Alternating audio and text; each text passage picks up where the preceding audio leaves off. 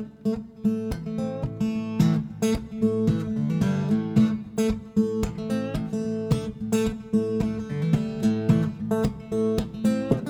WHQR Public Media in Wilmington, North Carolina, this is Coastline. I'm Rachel Lewis Hilburn. The world is getting drier. Land degradation is expanding worldwide. What that looks like in Africa, for example, differs from the way land degradation presents in southeastern North Carolina, but the phenomenon affects everyone on the planet. It was 2017 when Stephen O'Brien, the UN Undersecretary General for Humanitarian Affairs, warned Security Council members that the worst humanitarian crisis since the end of the Second World War was underway. More than 20 million people were facing famine and starvation, according to the UN. The main cause of this crisis? Drought. That was the same year, 2017, the UN Convention to Combat Desertification made drought mitigation one of its 5 strategic objectives. Desertification, in a nutshell, is desert encroaching on what has been habitable land. But desertification is only one form of land degradation. As we'll learn today, there are others, including, and especially relevant for the Cape Fear region, deforestation, urbanization. In one of the fastest growing areas in the United States, developers are taking out large swaths of natural areas and leaving dry dirt. They often install sod to create lawns and perhaps 1 or 2 immature trees, which may or may not be native to the area. This creates a litany of problems, including urban heat islands, loss of biodiversity as habitat disappears, greater potential for flooding, and stormwater runoff, further polluting nearby rivers, and ultimately, the ocean. It's no wonder recent studies show trees, especially mature trees, drive up property values. But how do you continue to make room for an expanding population, keep residential and commercial development economically viable, and do a better job of protecting the planet, especially when all this is happening in tandem with climate change, which exacerbates the effects of land degradation? Narcisa Precope is a geography and geospatial sciences professor in the Earth and Ocean Sciences Department at the University of North Carolina, Wilmington. In November of 2022, she was appointed to the United Nations Convention to Combat Desertification. She joins me now. Dr. Precope, welcome to Coastline. Thank you so much, Rachel. It's such a pleasure to be here. It's really good to have you here. Why do we say the whole world is getting drier when we're seeing shocking video from California about drenching rains and floods and mudslides, and we see sinkholes in Florida? Today, this day that we're recording this particular episode, it's been a very rainy morning after a rainy week. So it seems as though we're seeing more flooding, not drought. Well, that's an interesting observation, and oftentimes a phenomenon as complex as climate change will manifest itself differently in different places at different times, and it's just overall on the planet. So while globally, if you look at a percentage of the world, of our land surface, we are experiencing aridification, or an increase in the amount of droughts, there are parts of the world that are experiencing much wetter climates. So because of the nature of climate change being as complex as it is, we will see areas that are getting wetter, unusually wetter, and we'll see areas that are getting unusually drier. Now, one thing that we observe throughout the world is that the regions that tend to be drier are getting drier, and that tends to exacerbate, like you were saying, some of the issues that are being faced and some of the desertification and the drought impacts. And so when we're talking about land degradation, desertification is the most worrying expression of that. Is that accurate? Is that why there's a UN convention on that? It's probably, and it's also because it's the most the most easy to observe phenomenon, right? So overall land degradation is a decline in the quality of the land, right? So that's what we really mean when we say land degradation. But that is due to various factors. So it could be due to soil erosion, the salinization of soils in agricultural places like the California. The Imperial Valley is getting a huge issue there is salinization of the soils, which is caused by also urbanization, nutrient depletion, and the loss of vegetation. Again, like you said, desertification. It is really obvious. It's a phenomenon whereby desert encroaches into productive lands. And so all of a sudden, a grassland becomes a desert. It's covered in sand. And that actually happened a lot in the Sahel, this entire sub-Saharan region that expands from throughout the equatorial zone, essentially from Gambia and Senegal all the way into East Africa, and that's where all of those numbers that you cited in the beginning were coming from in that 2017 event. Now, is this drying of the planet in these areas human-caused phenomena, or is it what's making this happen? Well, it's a combination of climate change, which is partially due to human causes. Well, it is due to human causes.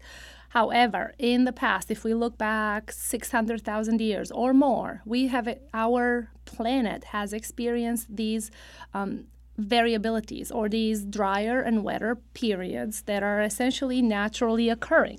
So there is an element of natural variability in our climate system that is caused by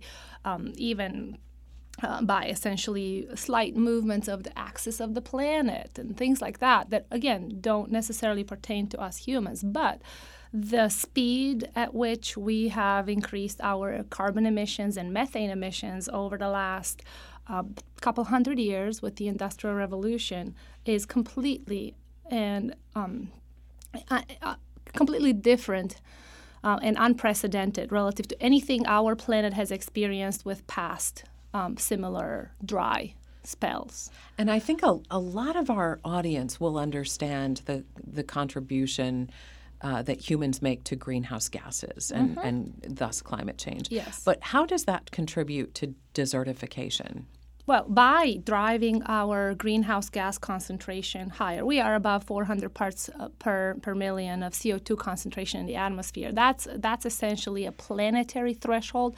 We were hoping to not surpass 380. We had this goal as a planet. We have surpassed that. We are way past that now. So we've surpassed the planetary boundary, whereby we understand that once we go beyond this, there are feedbacks and there are essentially levers in our climate system and our overall planet functioning that may get triggered in ways that haven't been triggered before.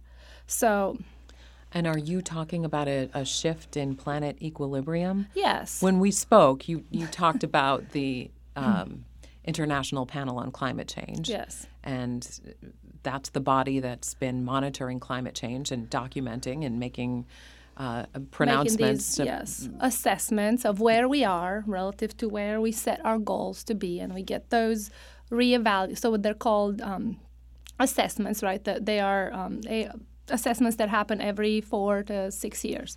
So that, yes. And there might be a creation of another body to look specifically? There's a discussion of creating another body to look specifically at planetary boundaries of how do we put bounds on how much of these components of the planet, such as the climate system, the water cycle, biodiversity, the really important sort of components of our planet, how much of those can we actually put out of equilibrium, so to speak, simplistically speaking, and still keep a livable planet.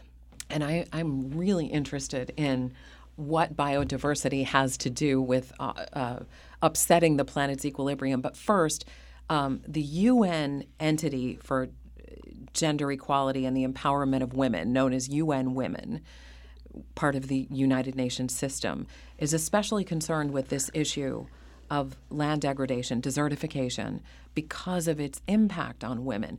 Why does desertification disproportionately affect women?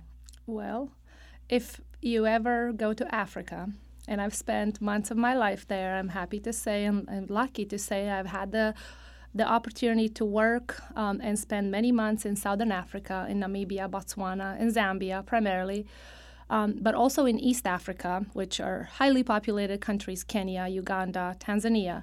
And if you spend any time there and you look and see who does the lion's share of the work, and what I'm talking about, the work is gathering firewood to cook on.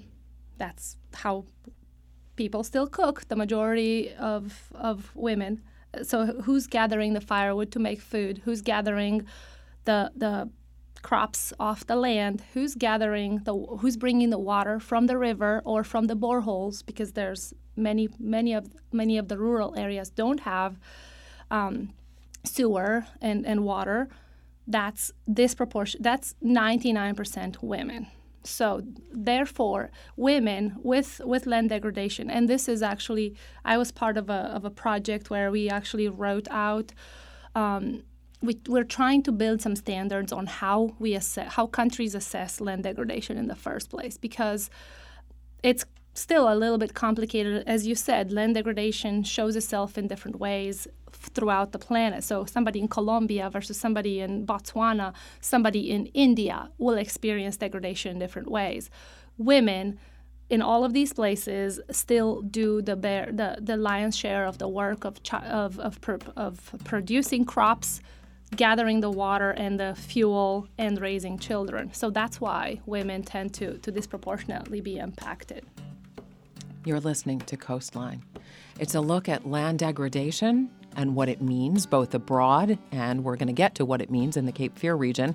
After this short break, we'll find out where it shows up in southeastern North Carolina and how, perhaps, local developers could change their approach.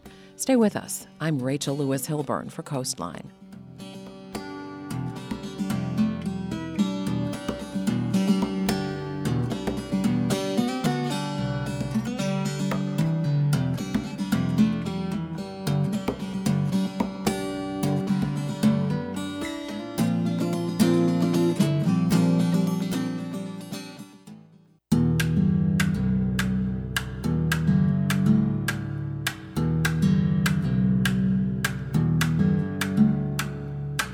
You're listening to Coastline. I'm Rachel Lewis Hilburn.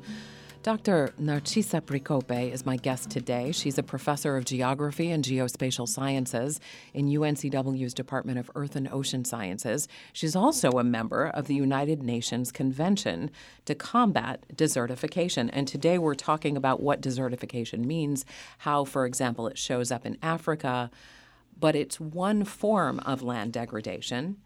And we know that it shows up right here in the Cape Fear region. So, Professor Pricope, what are some of the ways you would identify land degradation here? Well, we see land degradation if we drive down the highway, just coming from the university down to here. One of the big down to the studio down here in downtown Wilmington. Yep. What do we see when we drive over the bridge down the parkway? We see ghost forests. There's a perfect example of land degradation, of land that is declining in its quality. It's changing to something else. And those are former cypress stands that essentially are becoming inundated with salt water due to saltwater intrusion into our estuary, right, into what previously would be a freshwater system. So we see these remnants, these dried up trees left standing as a signal that something is going on in our environment. And why? I know this is a big question. I mean, there are whole studies happening right now on it, so you don't have to go into great depth. But can you just, first of all, describe what a ghost forest looks like to someone who hasn't maybe looked at that and thought, oh, that's a ghost forest? Yeah, so it's essentially the main the trunk of a tree that is essentially standing as if the tree was alive, yet that tree is dead. It's has no living parts on it anymore. And what causes the saltwater intrusion? The saltwater intrusion, specifically right here where we're talking about, is caused primarily, it's partially caused by rising sea levels that are happening throughout the world at different paces. Here in the region, it's 2 to 3 millimeters per year it's happening. But it's also specifically in the Cape Fear River being added to by the dredging in the Cape Fear River. So anytime we dredge the river, we pull out those sediments, salt water is able to essentially intrude into what otherwise would be essentially lenses of fresh water underground. And so that helps that salt water travel faster to the root system of these trees. And they are not equipped to deal with salt water. Right. And so what will they eventually just fall over? Well, I don't know. They seem to be standing. I think they have a very deep root system. Again, I'm not the expert on that particular topic, but they probably eventually will fall over. But as it is, they just stand as a reminder that things are changing. It suddenly sounds so much more ominous and means so much more. But these layers, but other forms of land degradation here, you have talked about productive wetlands transitioning into reeds, into these invasive reeds that we call Phragmites. And so that's essentially a reed type that is able to outgrow our native salt marsh species. So once they actually get introduced, and they get introduced usually where we disturb the soil. So anytime we put in a road or a new bridge or just new development, we essentially bring equipment that may have those rhizomes, those root pieces, and they just get carried down that way. So with disturbance, essentially. And so the Phragmites grows really well here. It does. And it winds up choking out native salt marsh species like Juncus or Spartina, the species that are native to here. And so they become then these big stands that take over everything, and they don't provide the same habitat, and they don't provide the same flood mitigating benefits that our native salt marshes do. They don't. So we're losing biodiversity, and we're more prone to flooding when the Phragmites takes over from our native reeds and grasses. Yeah. There are other examples of land degradation here. You, when we spoke earlier, mentioned pine plantations. Sure. Pine plantations that replace our previous upland forests, upland or forested wetlands, or even shrub or pocosins that are also known as around here. So pine plantations are a monoculture that, again, takes out more biodiverse or areas that used to be upland forests that had a high level of biodiversity that would serve as habitat for a variety of species. And now we plant monocultures to basically manufacture toilet paper. And so we're going to... Which we all need, by all means. Right. Everybody needs a good bog roll. That's right. So when we think about the loss of biodiversity and the growth of an area, and right now I'm thinking about Brunswick and Pender counties, which are just seeing, unparalleled growth in terms both residentially and commercially. All kinds of new subdivisions are going in, and wetlands are being filled in order to build homes. Right. So can you take us through, again, you've explained this in a couple of ways, but I think this is an easy thread to lose. When we see a subdivision go in and we see natural forest taken out and we see non-native plants put in and lawns and things like that, and we lose species, what does that mean to those people living in those houses there? Like, can you bring it back around to how it actually affects people? It might just be sad for nature lovers, right, who want to see some of the rarer species of squirrel or bird, but it's not really going to hurt anybody, is it? Yes, it will. How? Well, think back to Hurricane Florence and put yourself up in Ogden, just the northern part of Wilmington, one of the more recent subdivisions that was built exactly in the way that you described. When about 76% of the coastal plain here is actually naturally wetlands, different types of wetlands. We have forested wetlands, we have shrub wetlands, and then we have these more open salt marsh type wetlands. Up in Ogden, where we had some huge impacts in the Smith Creek watershed, specifically, we had some big impacts from Hurricane Florence. This was a subdivision that essentially took out forested wetlands, a lot of them. And we put in beautiful houses. There was an attempt to put in some retention ponds to deal with the created stormwater impacts. And then people moved in and everybody was happy. They had, like you said, maybe a tree here and there that wasn't even close to maturity or performing any kind of ecosystem service in the sense of allowing water to infiltrate and stemming some of that runoff. And then a big sustained rainfall event like Florence that poured rain for days happened. And then everybody in that subdivision pretty much lost their homes.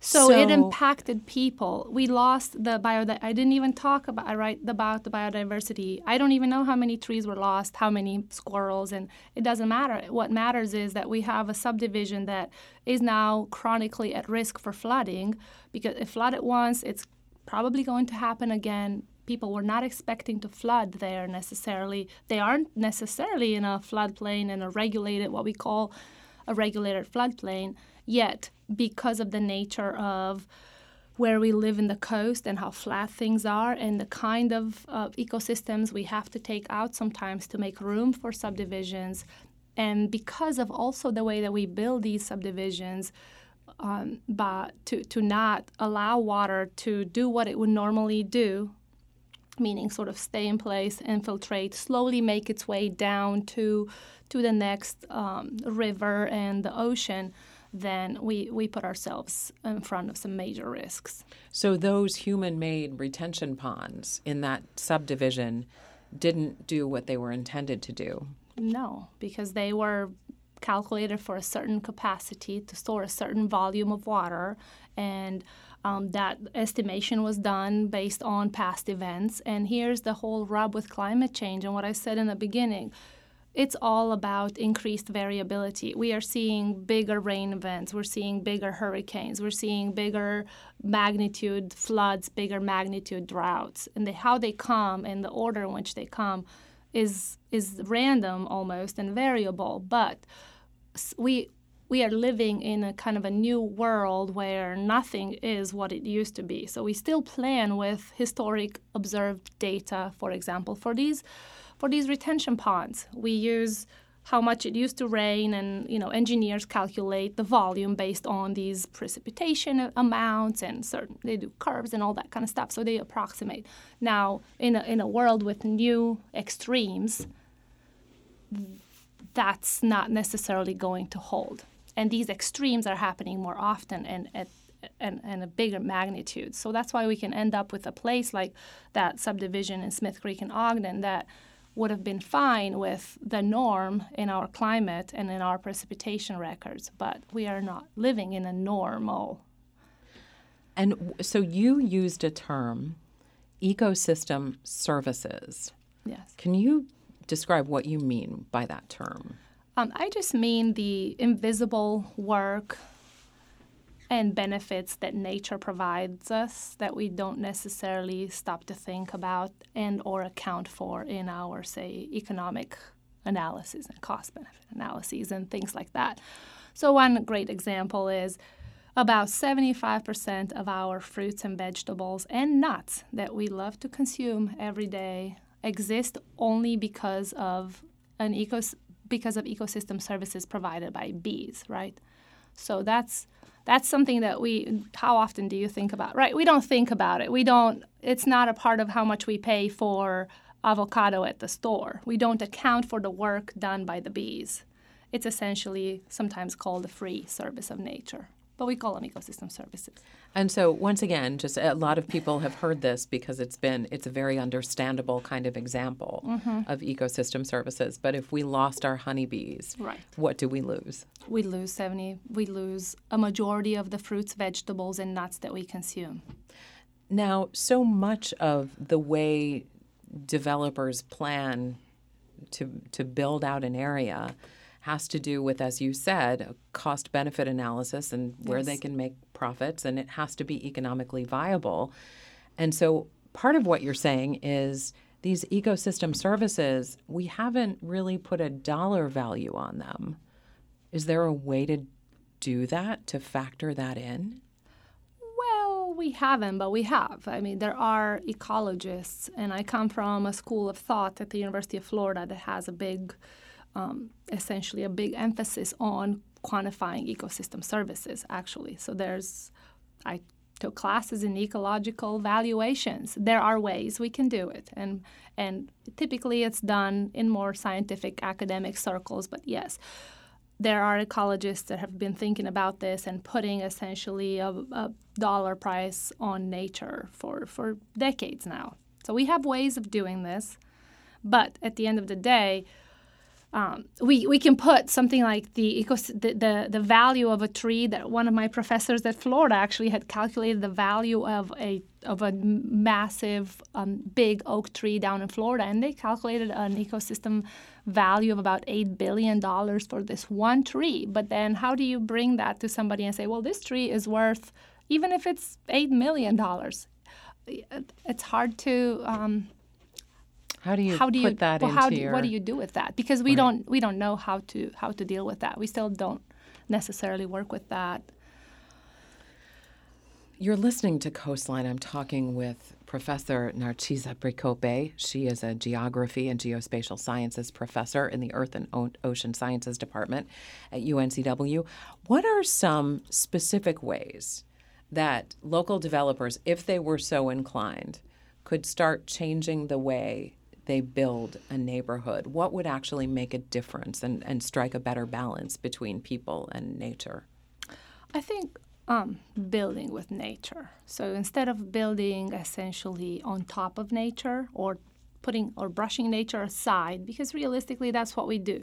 We strip off the top layer of our productive topsoil. Takes about 1,000 years for 1 inch of soil to form. That's the first thing we do, yes. Okay, hold on. It takes 1,000 years for 1 inch of topsoil to develop. And what's in that inch of topsoil? That's the most important inch of topsoil is that contains a lot of the humus, the stuff that makes the soil productive for, say, food systems. So it takes a really long time. But what we do when we develop, we strip that top. I don't know exactly how many inches they strip apart away, but that's what we do first. And so one thing that, again, back to your question, what we can do better is build with nature. So this has been, again, this is an idea that's been around for a long time. It's been called low impact development. It's had names there are best practices in building. And now we start to think about it more as green, as weaving in something that we call green infrastructure together with this gray infrastructure. So when I say infrastructure and I say gray infrastructure, think immediately roads and asphalt and concrete, right? Gray infrastructure. That's now, if we did something as simple as replacing how we pave roads in subdivisions and made that pavement permeable, meaning just instead of putting concrete from point A to point B as a massive block, we actually put interlocking little, essentially like bricks, but they're not bricks. That would allow water to not run off immediately to find a place to go, but stay in place. So one thing that, and again, I've said this before, and I used to teach a class, and I would have our beloved Mayor Sappho come and talk to the class, and then I would have one of the long-range planners from New Hanover come and talk to the class. And everybody understands that, hey, something as small as permeable pavement, or installing rain barrels, or putting a rain garden in your front yard instead of a lawn, these are big. They can make a big impact. What is in a the rain long garden? run. What is a rain garden? What are the elements of that? A rain garden is essentially we do some things in the substrate to make it essentially allow water to stay there and infiltrate slowly. But we usually plant native plants and essentially make a shallow a swale or just a shallow depression. Line it underneath, because what I said is what we do. We remove the soil, right? So now we have to do some stuff down there, put some gravel and put a little bit of sand that, again, allows for water to sort of infiltrate in place, and plant some native species. And there you go. You have simplistically speaking, you have yourself a rain garden. Okay, so local leaders are saying it's a really good idea to install permeable pavements, roads, permeable driveways. Yes. And we could do rain gardens. So are we doing it?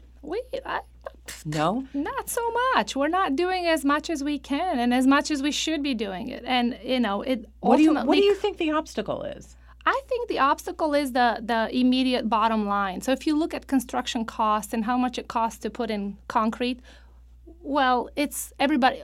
Any construction contractor knows how to pour concrete, right? You come, you make room, you put your gravel down, you pour your concrete, you move on to the next thing. Now, it would take a little bit more time, I think, and more effort to install permeable. So it costs a little bit more up front.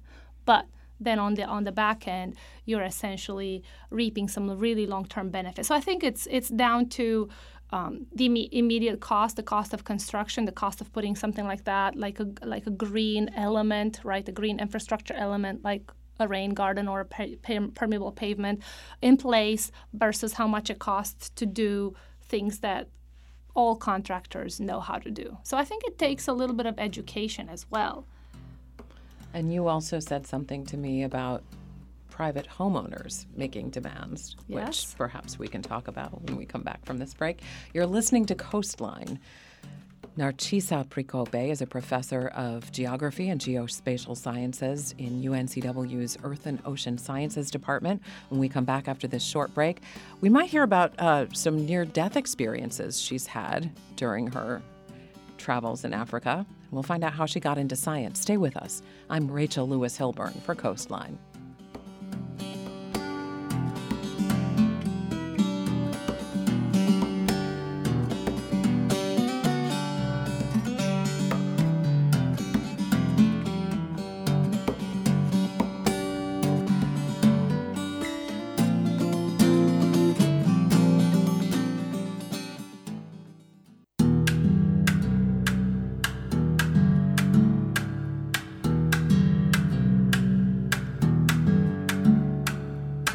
You're listening to Coastline. I'm Rachel Lewis Hilburn.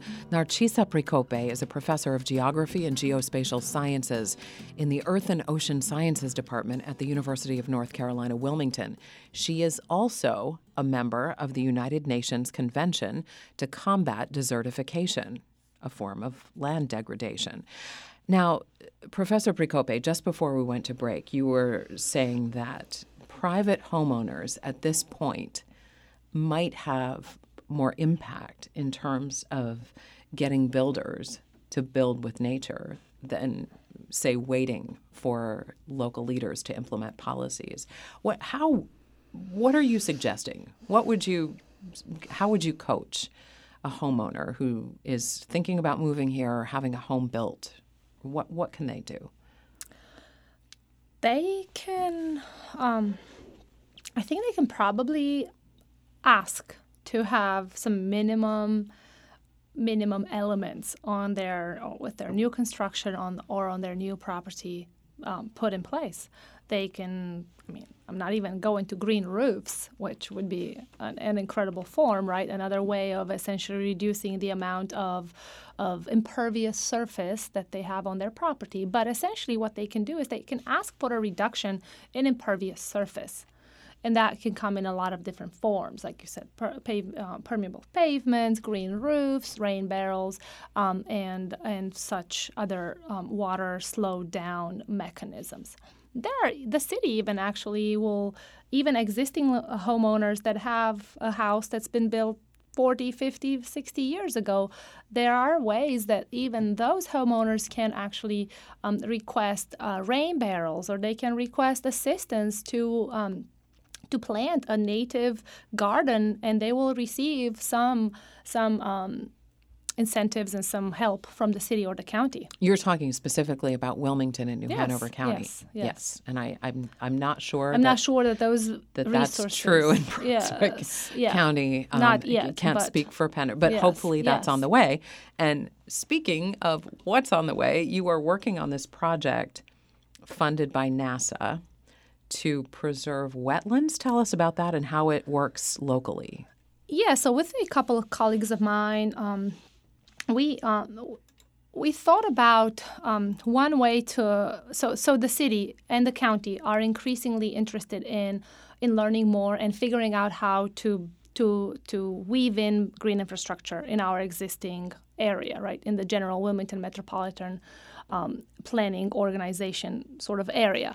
And so one way of doing that is to figure out where do we have existing wetlands or where do we have existing green space that we can work with, that we can maybe convert or restore or conserve to function as these sponges to reduce the impact of flooding.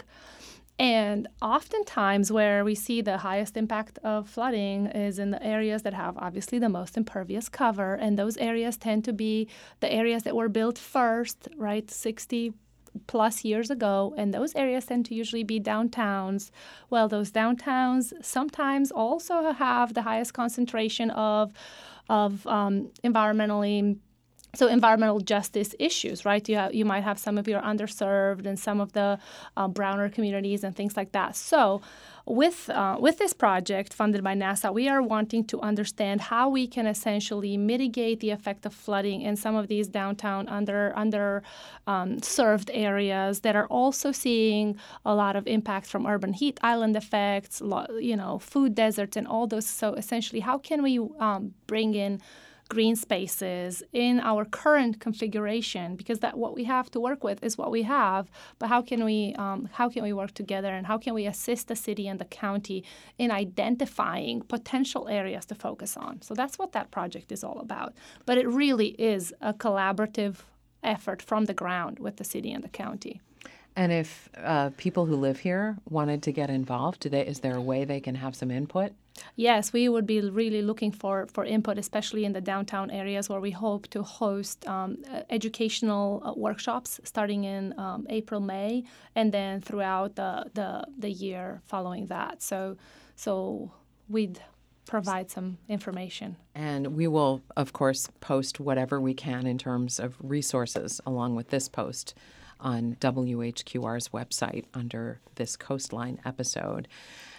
So we've talked about ways of mitigating flooding and stormwater runoff in the Cape Fear region, but just to circle back briefly to your work on the UN Convention to combat desertification, this is a 2-year post? It's a 2-year appointment on the science policy interface. So essentially, again, our role, there are 14 members on this throughout the world, and our role is to take science and essentially make it more accessible to policymakers and translate it into usable and so on the UN Convention, you're actually working with science that is already published. Yes. You're just putting it together, synthesizing it, and essentially figuring out ways that we can get that to be digestible and usable. And along with that, will you be making policy recommendations? I believe that is part of what we would do, yes. And I realize you're a scientist, at the end of the 2 years. So we can't jump the gun because it's 2 years away and you don't want me to go there. But I'm just curious, is there anything right now that you think ooh, this needs to be part of the policy recommendation? Well, I think what we are working really on two major objectives. And you started with drought without really even knowing. But the big focus, the two objectives that we are focusing in on this assessment, on this 2-year assessment, are aridification, meaning just the increased, essentially, frequency and intensity of droughts throughout the world and how that presents itself, and also sustainable land management. And so green infrastructure and all the things we talked about that we can build with nature, that we can work with nature, that we have to essentially better integrate the natural system in how we build and how we live and how we farm and how we travel and everything, right? So those are the two suggestions and the two levers that we're hoping to be able to better communicate and to get a little bit of traction under. How can we reduce the impact of degradation and droughts by essentially creating and working with more sustainable land management practices? Now, you've done a lot of work, as we've mentioned, in Africa. Can you tell us about some adventures in Africa that perhaps stand out as moments? And we're all glad you're still here, yes, by the way. My parents were too. Although it took years to tell them about these stories. But yeah, so the biggest story that stood out, and my daughter loves this story. It's the hyena story is what it's known as.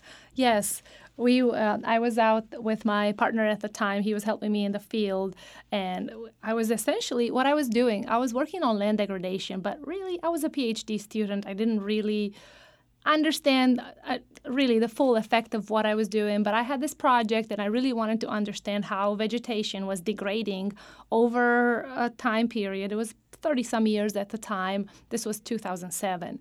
That I could essentially observe from satellite data. So I could take satellite data back in time to the 80s and essentially reconstruct how the vegetation had changed. But for me to do that, I had to go physically be in the field and look at the vegetation as it is now so that I can establish what it looks like now. And then based on that and on those signatures, I can take it back in the past and reconstruct essentially a change.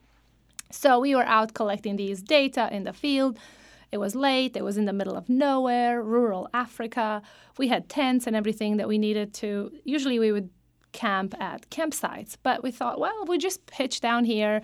Tomorrow we can pick up and continue doing our vegetation work where we left off and go back to the real. And anyway, so we put down the tents, didn't cook anything, used canned food, jumped into our sleeping bags. Was that conscious to not cook anything? Yes, so that we wouldn't attract wild animals because we knew there were some. Although we were in what we call communal land. So these were areas that were inhabited by people. They were not national parks or anything like that. So we pitched down. Maybe an hour, 50 minutes goes by. It's dark out, and we start hearing some roof, roof, roof. I thought, oh, wow, so we're closer to humans than I thought, I think. Barking. Like barking, You're thinking yes. like a domesticated yes, I dog. thought, we must be closer to a village than we thought, even though I knew that there weren't any villages. So we just stay there in the tent, and then the barking gets closer. And they're like, that's weird. But I was actually listening to something in my earpods. So I had my AirPods in even. Well, not AirPods, but they were just headphones at the time. And then all of a sudden, by the tent, we heard doom, doom, doom. Like some big animal was just like running by, and we just realized, oh my gosh. So essentially, I made a dash. I ran into the truck, and then my partner jumped into the back of the truck, and that's when it's this massive. He says the hyena essentially almost like grabbed his legs. So then I turn on the lights in the truck, and I see a very, very large hyena that was right there looking at me, staring at me through the windshield of this truck. And I have never felt more scared in my life. That is terrifying. That hyena could have, for all I know, jumped through the windshield and gotten me right there. But yes, that was scary. That was a very close call. Wow. So was that just bad luck? Or that was if you poor went planning. I'm saying this on public radio. Probably shouldn't. Don't do that. The mistake was camping where we were. Yes. So that was not a good move. But yeah, there are some dangers that come with trying to study land degradation in a savanna system that has essentially a lot of wild animals. And part of your work is looking at human-environment interactions. Yes. And what is that an example of that, or what does that mean? That is an example of that. That is an example of what happens when humans get in the natural habitat of that is the habitat of wild animals, really, realistically. And incidentally, that area is plagued with human-wildlife conflict, actually. And that's one of the things that by working in that region, you come to really become aware of and understand that, yes, we value wild animals and we value biodiversity. And in some places, like Southern Africa, where we still have incredible richness, thankfully, of megafauna and a range of wild animals. And there are people also who live there, and oftentimes we want to protect the animals. We have them in national parks. We have them in these really cool connected national parks now, but humans are living with those animals, or you can say humans are in the animals' habitat. But there's a lot of human-wildlife conflict happening, and a lot of humans kind of losing their lives essentially because we keep these animals in these national parks and we want them and we want to go visit them. So there's also a little bit of a flip side of in some places we've killed off our big megafauna, say in North America, a long time ago. But in some places like Southern Africa and Eastern Africa, it's a slightly different story, and oftentimes in those areas, and that's a topic for another episode, hunting, big game hunting is considered, that's a bad thing, but it's not always that way, because oftentimes animals need to be cold, kept in check. We love our hyenas, but we don't want to curl up with them in the tent at night. Yeah. So we just have a few minutes left, and I know so much of your work happens through drone technology and newer technology, the way you gather data. And it's one of the ways that you inspire your students, because you were so inspired you credit your teachers. I do. With all of your teachers, like growing up your whole life with really lighting the fire in your belly about science, that curiosity. Mm-hmm. So can you just tell us a little bit about how you collect data and why the drone technology is so important to you? So I started collecting data in exactly the same way I just explained with this hyena incident. We'd go out in the field and we would bring a compass, and we would bring a paper and all these tables, and we would bring a GPS, and we would bring a camera, and I'd be walking around with literally 7 things around my neck and going and walking and doing all these things. And sometimes it's dangerous. And that's how we collected data. It was a lot of manual entry, and then you get back and you enter that into a computer, and then you go from there. And drones have essentially, because this kind of work needs to happen for us to be able to use data from satellites, right, to bring it kind of down to earth and essentially reference it to real world, what's happening on the ground. So with drones, what we can do now is we can actually cover more ground. We can access areas that were previously potentially dangerous or fragile ecosystems like wetlands, where you don't want to be sending a team necessarily to walk around and destroy those fragile plant species and everything. So we can use drones in these areas and in these contexts to kind of help us fill the gap between what we observe from space and what we can gather from space and what we would do boots on the ground. We still need boots on the ground, but less so. And how do you get the interest of the next generation with this technology? I think you just give them the joysticks, right? It's essentially you're putting them back into their video games, but all of a sudden they're doing this for credit, and they're doing this, and they're lighting up, and they're understanding, I can actually not only play with these drones, but I can collect data, and I can plan this, and I can do this quantitatively, and I can do this to standards, and I can actually get paid to do this. It blows people's minds. And you've heard from some past students. I have. Haven't you? Yes. What have you heard? They have essentially found, some will say that they have found their passion, their calling, that they're not working, but they're in a career. they have found what they're passionate about, and they're doing that every day, and they're getting paid to do it. And that's what it's all about.